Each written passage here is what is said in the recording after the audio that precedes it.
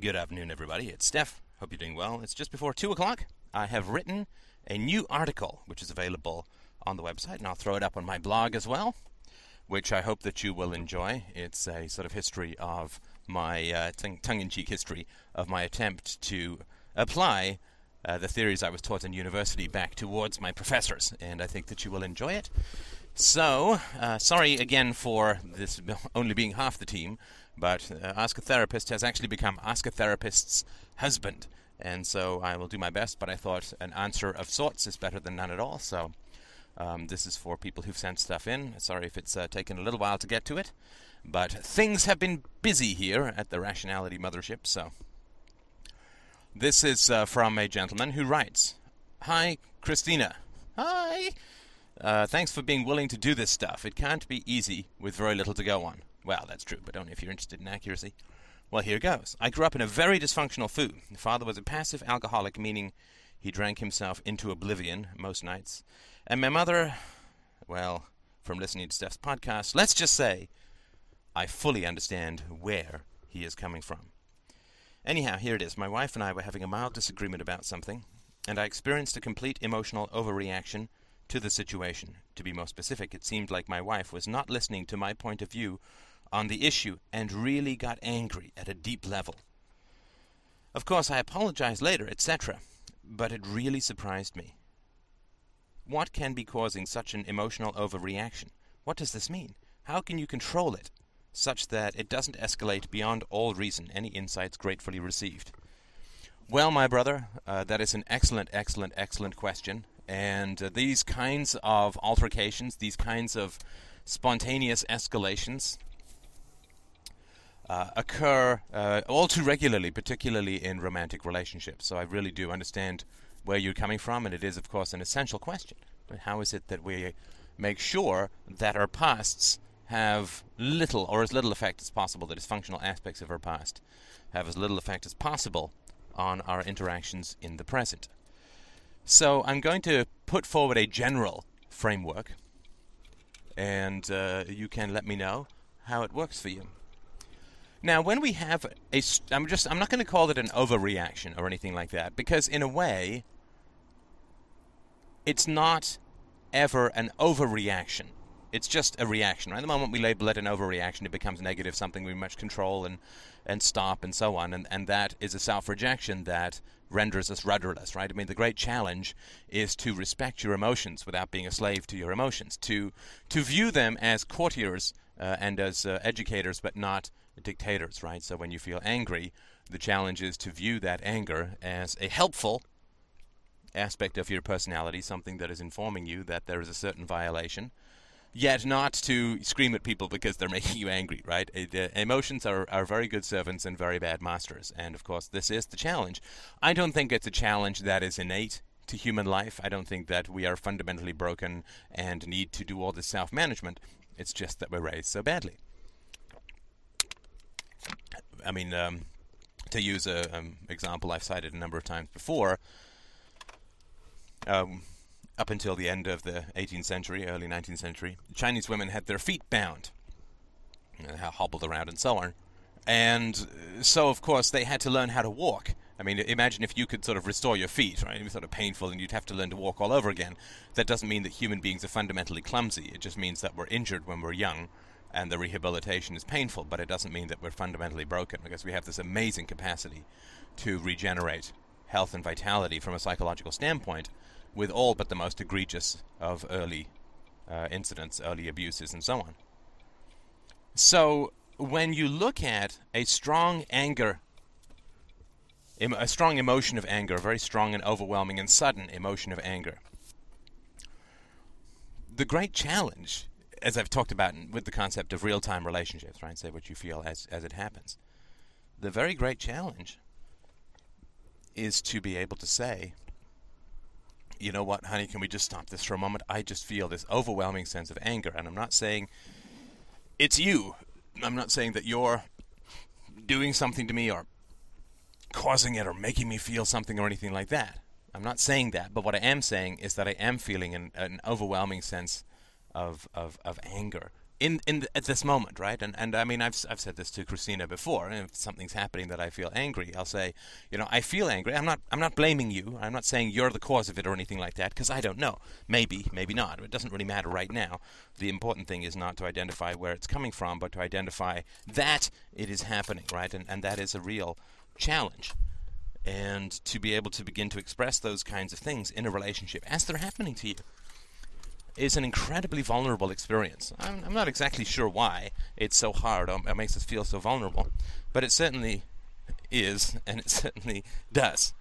And it probably has something to do with rejection, like undefended rejection is a very painful experience, right? So when we are rejected as children, we come up with all of this noise and static and distraction and all this sort of stuff to help us avoid feeling rejected again.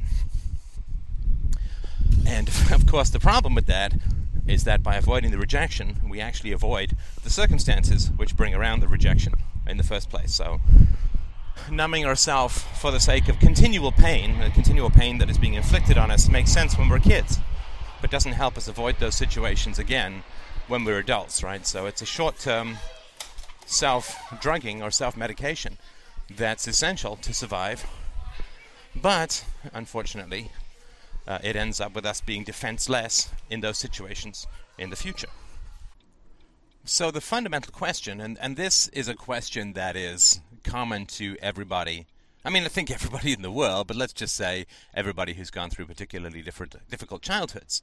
The fundamental question when it comes to our emotional apparatus is this: are we sensitive or paranoid? Just roll that around in your brain for just a moment, because it really is a very essential question. If we have gone through an abusive history, are we sensitive or are we paranoid? And I would submit that your entire life's happiness comes down to how you answer that question. To take a metaphor, if we have been punched really hard in the thigh. Some guy gave us a Charlie horse. I remember being at Camp Bolton when I was, 13 or 14 years old. I spent a couple of summers at Camp Bolton and later became a model for their ad thing. But there would be these dances, right? And these dances, it's not funny in hindsight. Well, actually, it is funny in hindsight. It wasn't funny at the time.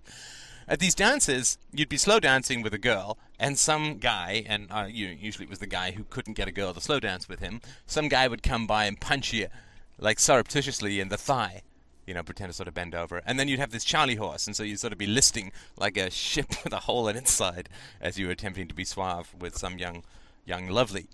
And, I remember that be funny, but let's say you have, sorry, minor tangent, you have this Charlie horse. Right? You have your thigh is throbbing. You got really painful, right? So if you have this Charlie horse, and somebody comes and pushes their finger hard into this bruised or this painful area, and you cry out in pain, are you hypersensitive and irrationally? Like it wouldn't normally hurt for someone to jab their finger into your thigh. But if you've got a Charlie horse, then it really does hurt, right? I mean, to push a pen into somebody's skin doesn't really hurt unless it just happens to be an open wound, in which case it's going to hurt like hell. Right? So this sort of question comes down, are we sensitive or are we paranoid? So if you're in a situation where somebody is manipulating you to your detriment, and this strikes a chord, let us say, is in harmony in an evil way with experiences that you had as a child, then when you get angry, are you sensitive or are you paranoid? Or are you sensitive or are you oversensitive? So if somebody simply pushes a pen into my skin, that is a negative action. I mean, it's a sort of a weird thing to do. But I won't jump up and cry out in pain unless they happen to do it on a wound that I have. In which case it is a highly malicious action. Right?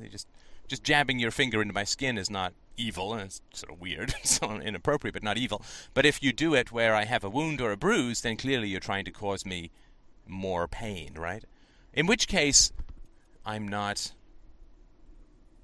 paranoid to be upset and hurt by that behavior, right? So if you sort of follow this metaphor, I think it can help illuminate this sort of question, right? So you've had a difficult past, and then strong feelings, strong fear or anger or hostility or whatever, rage, comes up in a particular situation.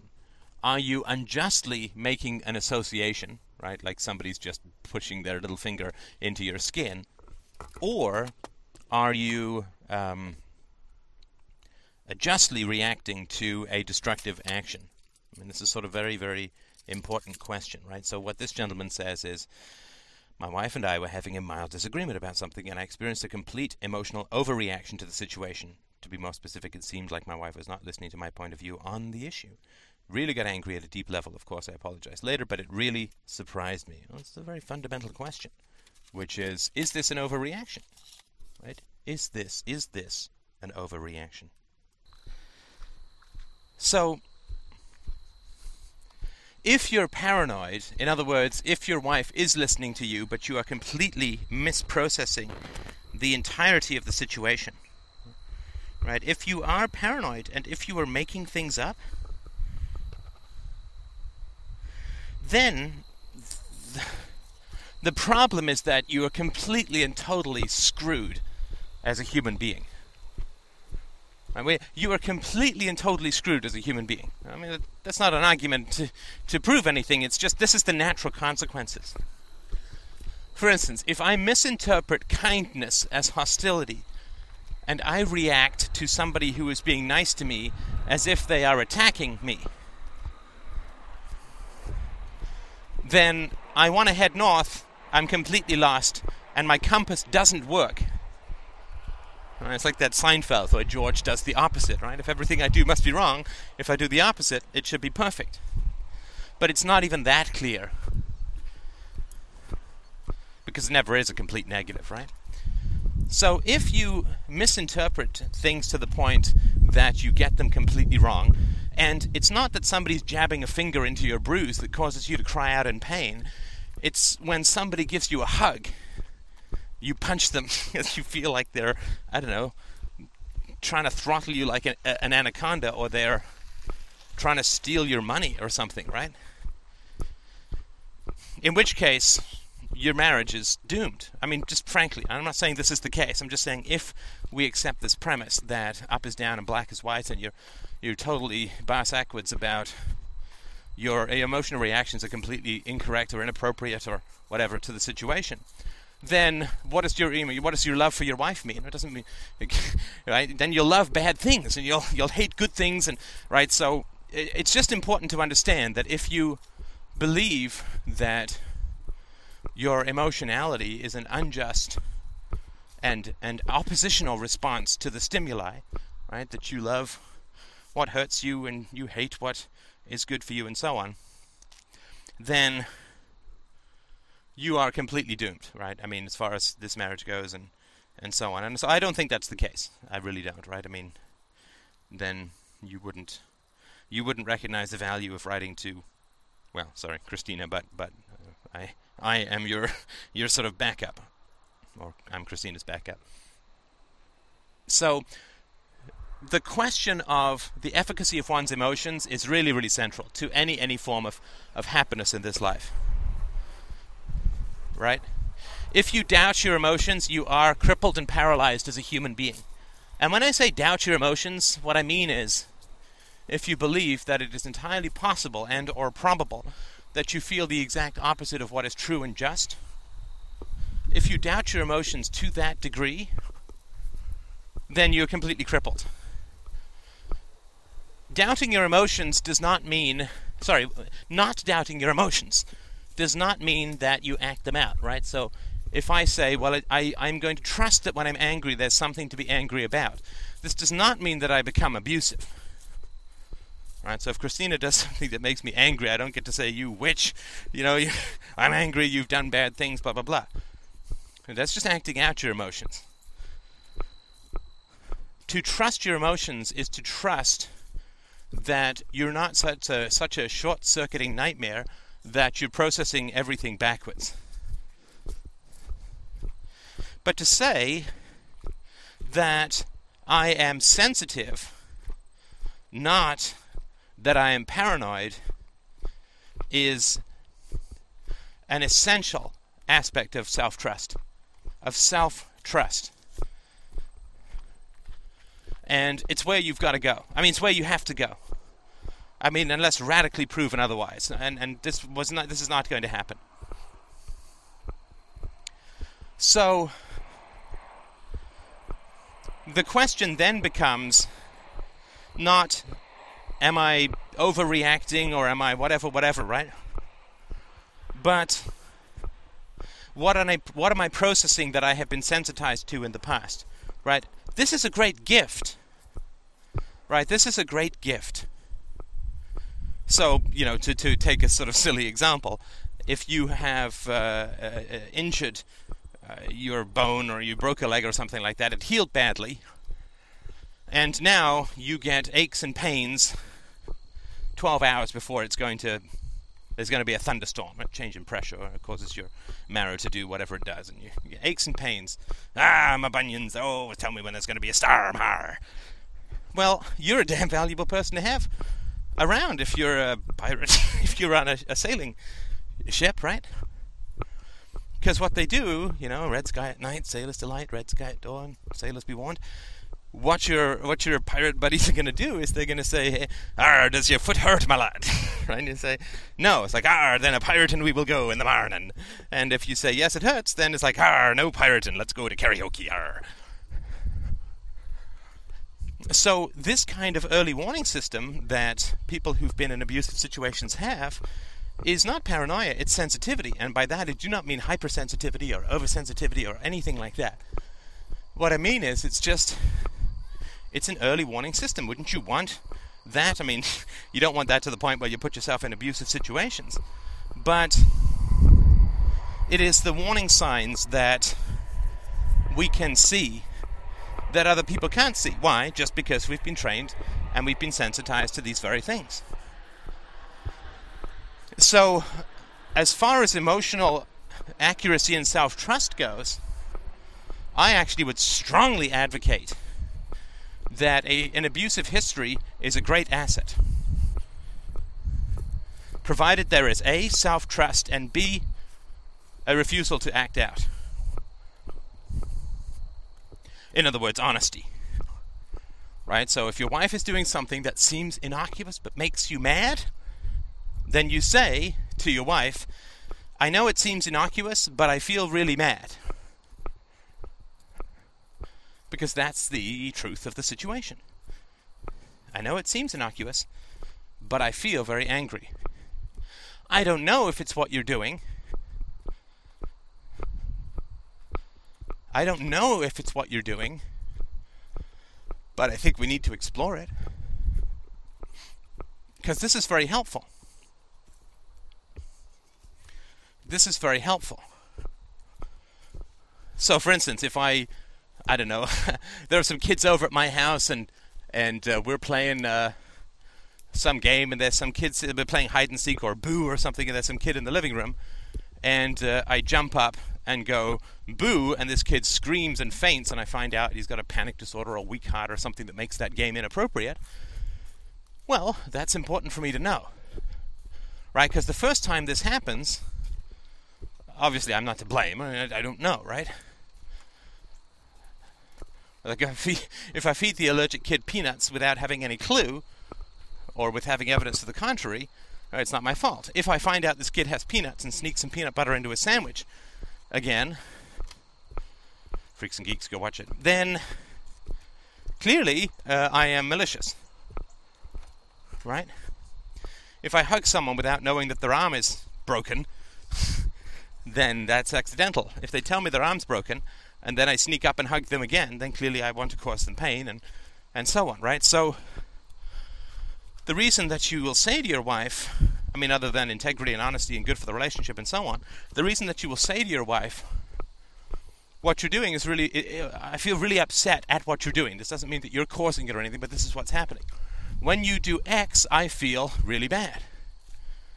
Well, what does she do with that knowledge, right? When you push on this part of my thigh, I feel really pain. It causes great pain for me, not emotional, but physical, right? Well, if tomorrow she comes up and pushes on that part of your thigh again, what does that mean? Well, it means that she now knows that it causes you pain, and she's doing it. That's not good, right? That's not good. So that's why you sort of are honest about these things. But I think that if you're patient, right? If you're patient, then you can get some really productive and wonderful things out of these kinds of interactions, right? So if you feel angry, right, you say, whoa, stop the train. Something's going on. I just felt really angry. So let's step back and figure out what's going on. And I can guarantee you, my brother, that you will find out that your wife was not listening to you, but was pretending that she was, or was claiming that she was. And in your experience, right, in your family and so on, I'm not saying your wife is your mom or anything, but in your experience in your family, that leads to bad things, right? That leads to bad things. The reason the lung doctor says stop smoking is because he's seen people die of cancer. He knows where it leads. So he's sensitive to the negative aspects of having a cigarette. Right? So we've seen where hypocrisy or pretending to listen or having a value called listening but not in fact listening, or listening only to manipulate and control, we know, right, we survivors, we heroes of the childhood apocalypse, we know where this leads. Right? So we see 10 people die of, 1,000 people, 1 million people die of cancer. Somebody puts a cigarette in, we recoil because we say somebody starts smoking a cigarette. We recoil because we know where it leads. Is that an overreaction? No, hell no. Because people do die of cancer in horrible ways because they smoke. So, no, I would not call it an overreaction at all. I would say that you're sensitive to it, which is damn good. You want to be sensitive to these things. You want to be sensitive to these things. Well, you don't want to wait till your entire jaw is rotting away before you feel a toothache. The earlier you feel it, the more likely you'll be able to save the tooth. Right? Sensitivity is good. Sensitivity is good. It's just that unfortunately in our childhoods it is used to control, manipulate, and undermine us and try to destroy us, right? So no, don't assume that you're overreacting. Assume that you're perfectly accurate. Not that it's all your wife's fault and this and that, right? I mean, just don't start blaming her, but just say, hey, when you push on that, I feel real pain. And it's because we know the effects of these kinds of first causes that we are sensitive to it, and we mistake that for overreaction, hypersensitivity, right? We think we're allergic, but it's not. It's an immune system, right? I mean, an allergy is a hyper-response of the immune system to innocuous objects. We don't want to think of our emotional apparatus as allergic to reality, right? We're not making things up. We're not paranoid.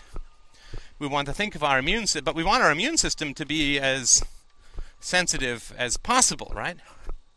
So that it gets whatever is getting us early and quickly. So I would really just walk away from the idea that your emotional apparatus is wrong. All right, this is the fundamental effect of power. The fundamental purpose of power is to tell us that our emotions are screwed up and incorrect, to take away our rudders and our guides and our navigation and our compasses so that we're adrift at the whim of those in power. We have no integrity. We have no emotional integrity. We have no faith or trust in ourselves, but we are rendered weak and self-doubting by continual attacks upon the veracity and integrity of our emotional apparatus and our instincts. No, I say 1,000 times no. We are not broken. We are not broken. Our emotions are not our enemies. We are not paranoid. We are not imaginary. We are not allergic to reality. We are sensitive to infection. And that is the great strength that we bring to bear that will save the world. So, from saving your marriage to saving the world. There we go. Next. This is from the gentleman who was suffering from the depression, which we talked about a few podcasts ago. Is it possible to learn how to love? In my recent introspection and analysis of my childhood, I think I have identified some of the causes that have disadvantaged me in terms of knowing how to develop normal relationships. Between birth and high school, our family moved about 14 times, which meant that I was leaving friends all the time. I think this may have made me subconsciously avoid making connections with people to avoid the feelings I got when I had to leave. My parents' relationship was also completely devoid of love from the time I can remember. I only realized this retrospectively, as it was completely normal for me, as it was all I knew. The first inkling I got of this was a friend of mine who stayed with us for a while, commented, "What's up with your parents? I've never seen them hug." At the time, I dismissed it, but now I realize that it was very true. During my high school years, my dad worked away from home to avoid conflict with my mom. After their divorce, he told me that he didn't divorce her for 15 years prior because he wanted to keep the family together for the sake of my brother and I. He also said that he isn't sure if he did the right thing, that maybe it would have been better if he had ended it when we were much younger, and apologized to me. I did feel fairly close to my dad, although there was no ongoing relationship per se when I was growing up. I remember vividly a moment in my childhood when I was 6 years old. During the then regular mother-child ritual of exchanging a kiss and the words, "I love you," my mother did it, but I didn't reciprocate. She asked me why I refused, and I couldn't consciously identify a reason. I just knew it didn't feel right at the time. To this day, I have never used that phrase or kissed anyone, and I now realize I have no idea what love is, but I'm quite sure I have not experienced it. In other types of relationships through my life, I've always kept a small circle, usually having only a single person who I would consider a good friend at any one time. I also knew that some of my actions towards people in terms of emotional connection weren't based on my own feelings, but copying social norms. I don't mean I didn't feel any connection to people. I did. It just wasn't as much as I should in compared to society's norm. This norm guy's got it made. I've never had a romantic relationship, but have felt in the past that I would like one, probably because I could see that some other people in them were very happy. I guess this could have even come from the media, the love stories in movies and on television, but I'm not really sure. About 18 months ago, I was put on antidepressants that did not have any noticeable effect on my depression, but they did have the side effect of removing any type of emotion connecting me to other people. I do not feel any type of attachment with other people anymore. If my friends or family were to die tomorrow, I don't think I would be upset, and that makes me feel guilty for not reciprocating their feelings. Although these antidepressants aren't working for their intended purpose, I've been told that I will probably have to be on them for life, even if my other treatments, ECT starting next week, and talk therapy, are successful, because they would be required to prevent any future relapses in the future. Sorry for the long-winded letter, but I'm wondering if you think that it's possible to have any type of romantic relationship in the future. Thank you very much for what you do. Well, of course, you're welcome. I'm not a doctor, of course, but I have read enough to know that it's not true that you will have to be on antidepressants for the rest of your life. I do know that people will make a fortune selling you antidepressants for the rest of your life, but antidepressants are one of the least medically correlated cures in the history of the planet. 80% of the supposed cure of antidepressants comes from the placebo effect.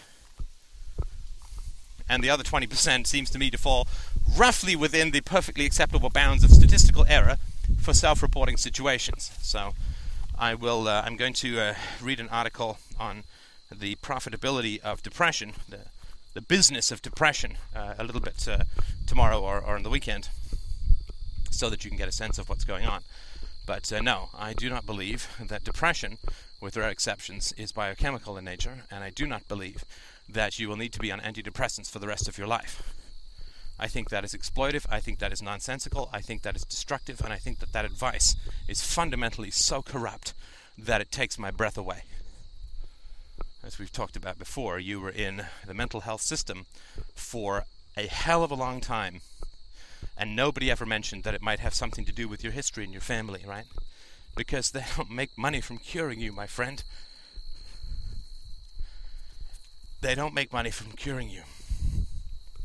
I spent 18 months with insomnia and depression, and I cured myself through a rigid application of therapy and principled living. Reject the concept that your body is out to get you. But this is medical theology. There's medical theology. Exactly the goddamn same as the Catholic Church saying you're plagued with original sin and you've got to pay a priest for the rest of your life to be free of it. Well, you're plagued with a biochemical deficiency and you must pay us for the rest of their life to be free of it. Nonsense. It's nonsense. It's worse than nonsense. It's corruption in the extreme. Even the serotonin link. Oh, it's deficient of serotonin. It's never been proven.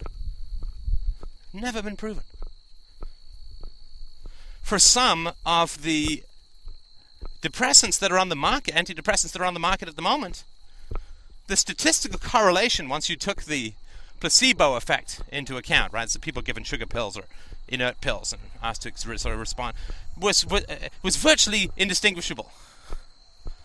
It's just a whole bunch of flim-flam, a whole bunch of nonsense. Your soul is sick from error. Your brain is not deficient in serotonin or any of the other nonsense that goes on. I'm not trying to be paranoid. I'm not making things up. This is just the studies. It's just the correlation. I'm a scientist, or at least I love science and respect the scientific method, which does not prove this correlation. I never took sleeping pills. I never took antidepressants.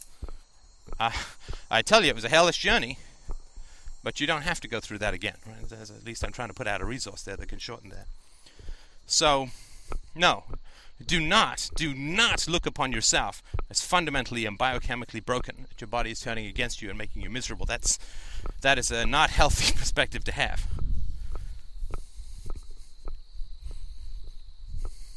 It's like all these kids on Ritalin, right? Shrinks the brain mass 5 to 10%. Ritalin on kids. And there's no biochemical markers for ADHD. None. And boys who have, quote, ADHD have a symptomology that approaches normal when they're in the presence of their fathers, right? If their fathers don't live with them, right? So this is just boys raised by moms who have no idea how to raise boys. Anyway, enough science. We'll get into that another time. But no, first of all, don't look at yourself as fundamentally broken, and don't take any of this nonsense. Right? People who never helped you make the correlation between your history and your present have no goddamn right to tell you that you're fundamentally broken to their own profit and your detriment. So, is it possible to learn love? Is it possible, as you ask, to learn how to love? Well, you already know, and you say it very clearly in your letter.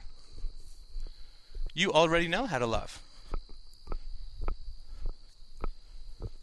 You already know. So, when your friend says, "What's up with your parents? I've never seen them hug." Well, you remember that statement. Right? You remember that statement. You say, "Between birth and high school, our family moved about 14 times, which meant I was leaving friends all the time. I think this may have made me subconsciously avoid making connections with people to avoid the feelings I got when I had to leave." No, that's not true. And look, I mean, with all due sympathy, you're a very, very brilliant fellow, but this is just the propaganda that your family inflicted on you. This is not true. This is not true. The problem that you have is not that your family moved and thus you had to say goodbye to friends. I know that's painful and I understand that. That does not cause one to be fundamentally disconnected from people. Right? The problem is that you were not fundamentally or even tangentially connected to your family, to your parents at any time. Now, the effect of that was that you had to keep moving, and your parents were restless and gypsy-like and piratical. They had piratitude, right? They were nomads because they weren't connected to anyone or anything, so for them, moving was easy because they don't connect to anyone. Right, so it was as a result of their lack of connection that you grew up without being able to connect to people, and the friendships and saying goodbye and all that and moving, and all that was just an effect of your parents' fundamental lack of connection to themselves, right? To themselves. To themselves. So, again, you always have to go back to your relationship with your parents. Your core relationships, foundational relationships. That's where your dysfunction arises from. So you didn't end up with a lack of connection with people because your parents moved around.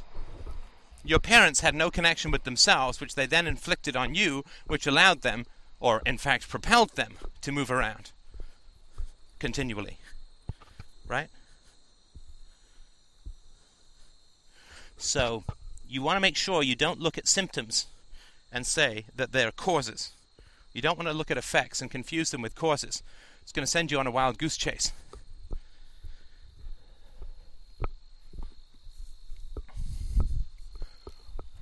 So, I mean, you don't want to look at the leaves falling and say, well, that's causing the cold. And then you'll miss the whole unifying principle of fall, winter, right?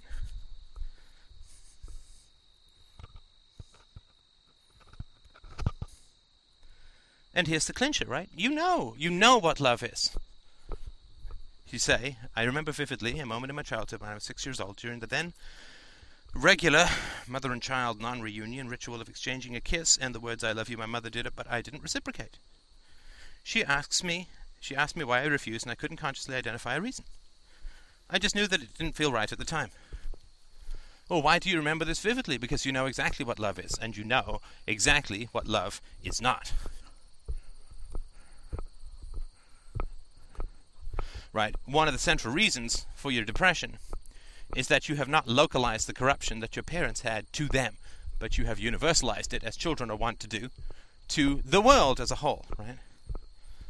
My parents are unloving, therefore the world is cold. And of course what that means is that everyone is unloving, everybody will betray you. That gets your parents off the hook at the expense of destroying your future. I'm going to say that again, because this is very important. You can identify your parents, you can extrapolate your parents' behavior to human nature, to the world, to all women are bitches, all guys are assholes. I'm not saying that's you, but that's a common one, right? Nobody's trustworthy, everybody's going to betray me. I mean, you can dilute your parents' specific bad actions to the world as a whole. That certainly lets your parents off the hook, but the unfortunate thing is that then you do become paranoid. Right? If one black guy steals your wallet, you don't get to say all blacks are thieves. Right? If your parents are jerks, cold, manipulative, unavailable, lying, false, hypocritical, whatever, you can extrapolate that to the world as a whole, but that just has them win. It has bad people win. It has bad people take away the good things in your life, right? Like if someone betrays you, the rational response is, hey, that person betrayed me. And I need to look at the habits that I have that brought this person into my life. I need to look at any markers that this person had beforehand that I could see, and so I can protect myself against this again, right? If I rub marinade on myself and jump into a shark tank and get bitten, there are certain things that I can do to avoid getting bitten again. No marinade, no shark tank. Or if there is, no shark, right? I mean, those would be some fairly reasonable things, right? But when we extrapolate these things to everyone, then there's no possibility of escaping it, right? I mean, if I'm in a room where there's not very much oxygen and I feel weak, and I say, well, I'm on a planet with very little oxygen, there's no point leaving the room. It's just going to be the same everywhere else, right? But if I say that there's air out there, there's outside with good oxygen, right? Then I'm going to leave the room. But it's very painful, right? Because actually we're put into that room. So you absolutely know what love is because you rejected a lack of love from your mother, right? You did not reciprocate. But unfortunately in that moment, you created a standard which left you bereft of love, right? In general. Sorry, it's a little windy here. It'll pass by in a moment. And that's the real shame. Now, of course, you have a situation wherein you've become very guarded, right? Because you were exploited. Your mom didn't love you, but she said that she loved you, which is manipulative, self-serving, and destructive. Which, of course, is exactly your father's motives, quote, motives for staying with your mom. Oh, it was for the good of the children, blah, blah, blah. Nonsense. Nonsense. It was for his own comfort. Right, so just from these two incidents, I can absolutely guarantee you that your parents say that they do things for you when they are in fact doing them for themselves, right? They are using you to manage their own emotions. So your mother says she loves you not because she knows you and loves you or knows anything about love. Your mother says she loves you because it makes her feel better.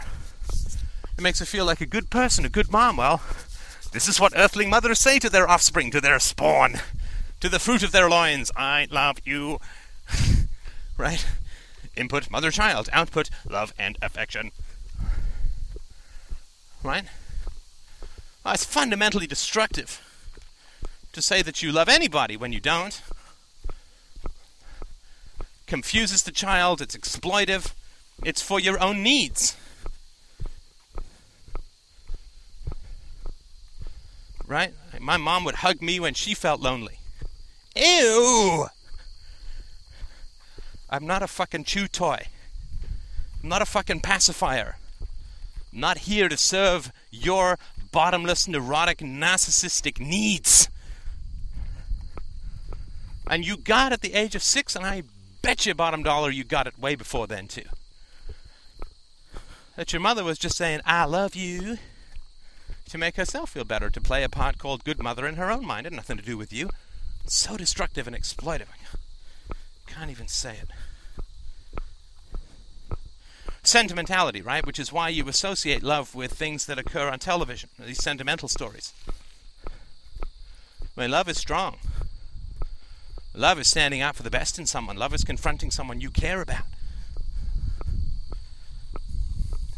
when they're doing things that are beneath them.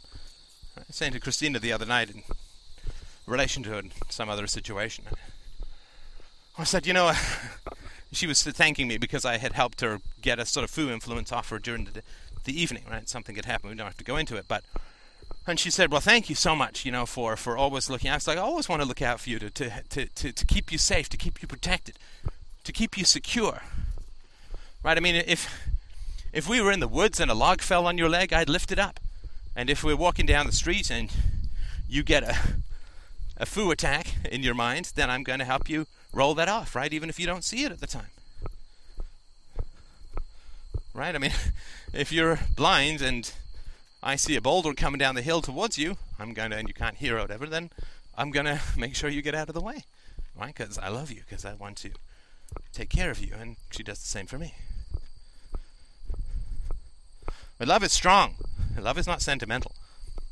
Love is not fucking teddy bears and little stitched pillows and all that dewy-eyed crap that passes for love, all this hallmark bullshit that passes for love.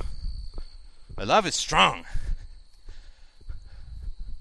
Love is interventionist. Love is being there to support the best in the person who's earned it.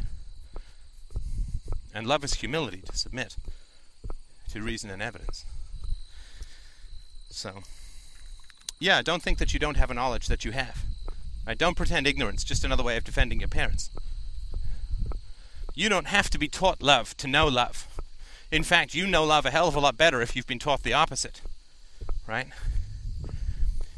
If you have been misfed, right, fed bad food your whole life as a kid, and you grow up with eating disorder, like problems with your nutrition or overweight or whatever, right? Then I guarantee you that the possibility very strongly exists that you will end up knowing a hell of a lot more about nutrition than somebody who received a mere average or mediocre diet, something not particularly harmful but not particularly great.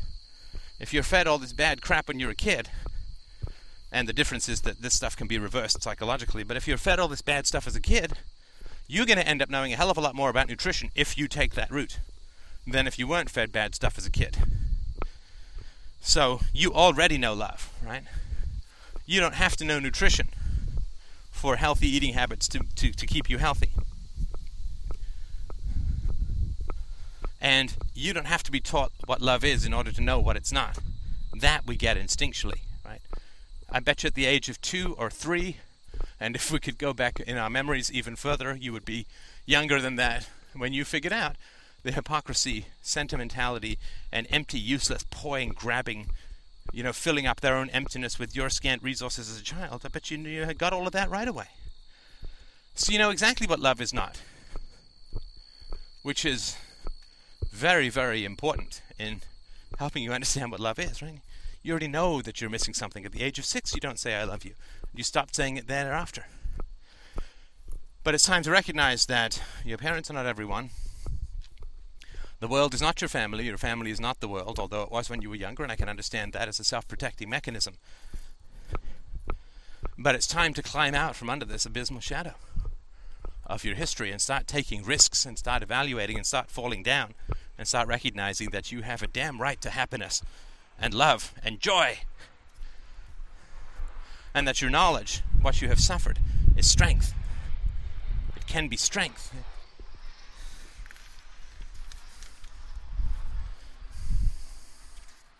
Next. Hello. This is a lady. So this is what has been on my mind. I'm having second thoughts about this school I've been attending for the last 3 weeks. I'm going full-time, so it enables me to work. I moved back in with my parents about 6 months ago from not having lived there since I was 15. I'm now 22. Pretty much, I was pressured into going to school, so I agreed to the first thing that came along just so everyone would get off my back, because I'm constantly being compared to my sister, who I guess has everything going the, quote, right way in her life. I know I did it for the wrong reasons, but I just wanted my family to be proud of me. But I'm totally miserable, bored, and uninterested in this school. I don't want anyone to be disappointed in me because my family has no faith in me to be something great. But I'm just really unhappy with this school, and I can't imagine doing it for another year. I also got a job offer that is a great opportunity, and my gut tells me not to pass it up. So my question is, what do you think would be the best way of going about things? Thank you! Well, my sister, I do have faith that you can be something great, something magnificent, something wonderful. But there are a few barriers between here and there. A few, shall we say, stepping stones between the slavery of the present and the glory of the future, which we should have a wee chit-chattle about, so that at least you can see where it is that I'm coming from and see how well it fits you. Now, I have no history here, but I know that if somebody leaves home at 15, it's not because they are surrounded with a extraordinary multitude of joys. So, obviously, that was not good.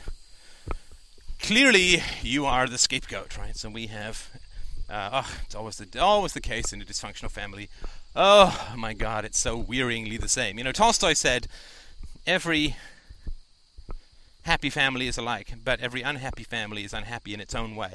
Nonsense, as Paul Johnson has pointed out. It's nonsense. Every happy family has a great deal of variety. Every unhappy family is always the goddamn same, right? Every man who is free has a different occupation. Everyone in prison is doing the same damn thing.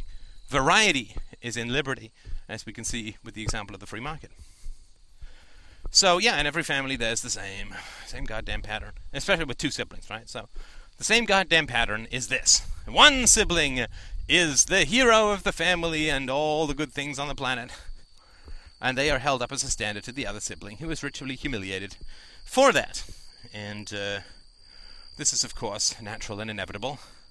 This idea of a standard that is used to abuse others, it's the same in every goddamn ideology, right? So, in Christianity, there's Jesus Christ, right? Buddy J, who is held up as the standard by which all other human beings are humiliated, right? Beside, right? Sinful, can't reach those levels of perfection even remotely, and so on. In communism, it's the collective man, right? The sinewy worker for the people, the stern-jawed, right? And in the military, it's the guy who goes back for his buddy, and, you know, even the bodies of the buddies, retarded. You might as well go back for your spam. So there is this standard that is held up, right? And in democracy, right, it's the obedient and civic-minded citizen who is held up as the ideal. And then the military soldier who fights for his country is held up as the ideal. The person who goes out and gets involved, right? Zero emission footprint, zero carbon footprint is another bullshit standard that is held up. And all this stuff is designed to make you feel bad about who you are, to never measure up, never be enough, right? I mean, because if they can get you to feel that you're never enough, you're just so much easier to control, right? If they can set up a standard that you don't fulfill 0.1% of, you feel minuscule. You feel tiny. You feel like nothing. You feel like dust in the wind of perfection. And that means that you'll shut up and pay your taxes, go to war and be a slave. So, sorry, that's a long way and a hyperbole from where you are, but I just sort of mentioned this, that there is, of course, almost inevitably a sibling who is considered to be the ideal human being, and all the other siblings are as nothing. And it can be that just one sibling is singled out. We've seen a couple of board members, right, just once. But there's always this, right, reward and punishment situation or scenario, and it's always the truth teller who is downgraded, who is attacked, who is bullied, who is rejected, who is held as contemptible and fundamentally, right? Of course, the parents, right? If parents produce one great child and one bad child, then clearly they're not good parents, right? Clearly they're not good parents, right? I mean, if I claim to be an expert gardener and I have 2 roses and one is dying and one is doing great, then clearly I'm not a great gardener. It's just luck. But here's the question, my sister, which will set you free. The question which is interwoven in your, admirably brave and frank email to ask a therapist.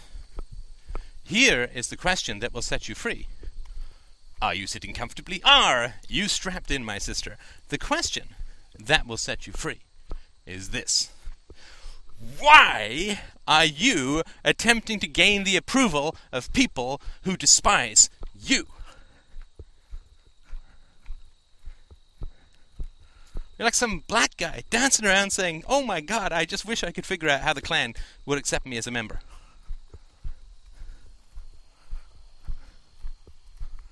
Like some atheist outside a church saying, God, what do I have to do to be a member of this church? Why, oh why, are you trying to please people who despise you and who you so clearly also despise?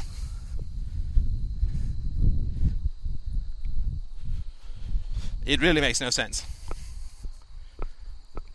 It's like a Jew being frustrated that he can't join the Nazi party. And the reason that I say that, of course, is that you mention it very clearly. Right, so you tell me that you left since you were 15. Well, of course that indicates that your parental situation is a nightmare. Pretty much you say, I was pressured into going to school, so I agreed to the first thing that came along, just so everyone would get off my back. Because I'm constantly being compared to my sister, who I guess is everything going the right way in her life. Blah, blah, blah. I know I did it for the wrong reasons, you said, but I just wanted my family to be proud of me. But then you also say that your family has no faith in you to be something great. Scared some walkers with my rant. Sorry. Right, so you say, I just wanted to get them off my back. But I don't really see how obeying bullies gets them off your back. Right? I mean, explain this logic to me. I just gave this asshole my lunch money because I wanted him to stop asking me for my lunch money. Huh? Say what? I mean, help me, step me through this logic, my sister. I caved to my parents' demands so that they would stop making demands on me. Well, sister, you are training them to escalate their demands on you.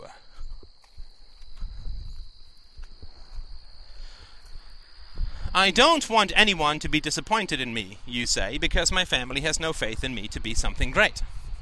I totally get that, and I say this with all the sympathy on the planet. I really do. Well, you might want to listen to the Women as Slaves podcast series that was more recent. Because, I mean, it breaks my heart the way women are raised. Not be able to express a preference, always go along with the flow, always bow down, always be a slave, always praise those who enslave you, and then complain. I don't want anyone to be disappointed in me, because my family has no faith in me to be something great. Fuck your family, my sister. Fuck their opinion of you. The important thing is your opinion of you, not their opinion of you. Who gives a shit, fundamentally, if a bunch of assholes you grew up with don't think you can amount to squat? Who cares? Who cares? It's your life. It's your job to figure out what your capabilities are, what your capacities are, how great you can be is up to you, not to them. Don't want anybody to be disappointed in you? How about being disappointed in yourself, right? You are the standard that you have to rise to. It is your self-respect that is essential, not whether other people respect you. You must do things that make you proud of who you are, of yourself. Not be a slave and hope that if you conform, people will stop yelling at you or putting you down or beating you up or... Right? Don't live the life of a slave. Don't live the life of a slave. You're telling me quite clearly my parents are negative or abusive, or they put me down, they bully me, they ride me. Right? So clearly they're not nice people, and they're not good for you, and they're not interested in your preferences, and they're not curious about you, and they don't have any love for you, and they don't care about you, other than as a little machine that they can wind up to dance around in a broken manner so they can feel stronger.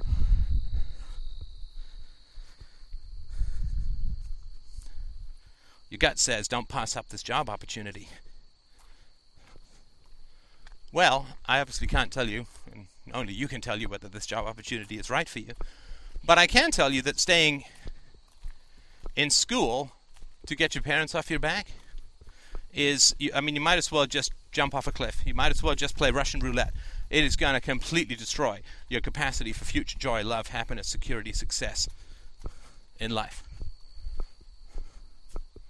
Or every day that you stay in that school, if you're only there because your parents have bullied you, every single day you stay in that school, you are reinforcing the idea that you are only here to keep other people off your back and obey them because they might get mad at you. What is that going to do to your future? What is it doing right now to your sense of control over your own destiny? To your sense of self-efficacy, of self-esteem, of value? Well, I went to school because people might get mad at me, you see? You're 22 years old. And I totally understand, and I really do sympathize with the basic fact that if you ditch school, everybody's going to roll their eyes and say, "Gah, what a loser. What a loser. Can't even stay in school, can't get anything right, never going to amount to anything, goddamn loser," whatever it is they're going to do. I totally get that that's going to happen, and I totally get that that's painful.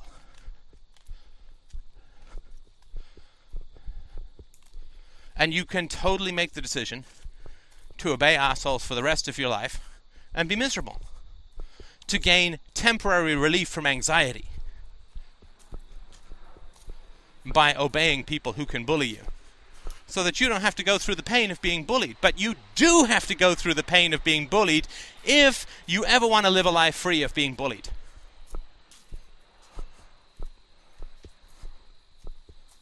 In order to stop eating shit sandwiches, they've really got to taste like shit. Right, so you say, well, I want them to be proud of me and blah, blah, blah, but they're bullying me and they're making me do this, that, and the other. Well, nonsense. You don't want them to be proud of you. I mean, please. Have a little more respect for my intuition and intelligence than that. And it was a good try, I understand that. No, I just want my parents to be proud of me. Nonsense. The question to ask is, are you proud of your parents? And are you proud of yourself? And you're not proud of your parents, I know that, because you're telling me very openly that they're bad to you, they bully you, and so on, right? So you're not proud of your parents. So if you're not proud of your parents, and you don't respect them, and you don't like them, and you think they're bad people, which is exactly what you're saying to me, what do you think I'm going to say when you say, but I only want their respect? I want them to be proud of me. Nonsense. What you want to do, my sister, is to avoid the pain of being bullied by them. And so you conform, and so you say that you want these things, and it's mealy-mouthed. It's nonsense. You want to avoid the pain of being bullied, and I sympathize with that, and that we can work with. But if you tell me that you just want them to be proud of you, you're lying to both of us. I mean, we have to face facts, right? We have to face facts, and the facts are that your parents bully you and get you to do stuff because you do it to avoid being bullied. And you can do that. It's a perfectly viable choice. But it's not because you want their respect, and it's not because you want to be free, and it's not because you want to have any self-respect. It's because you want to avoid the short-term anxiety of disobeying people who are brutal.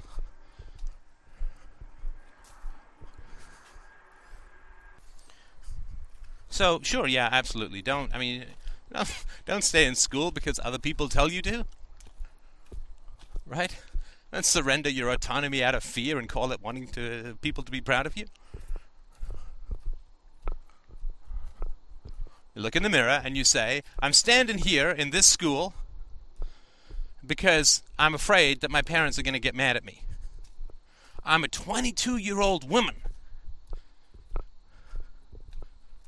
10 years past puberty. I've been able to have children for almost a decade.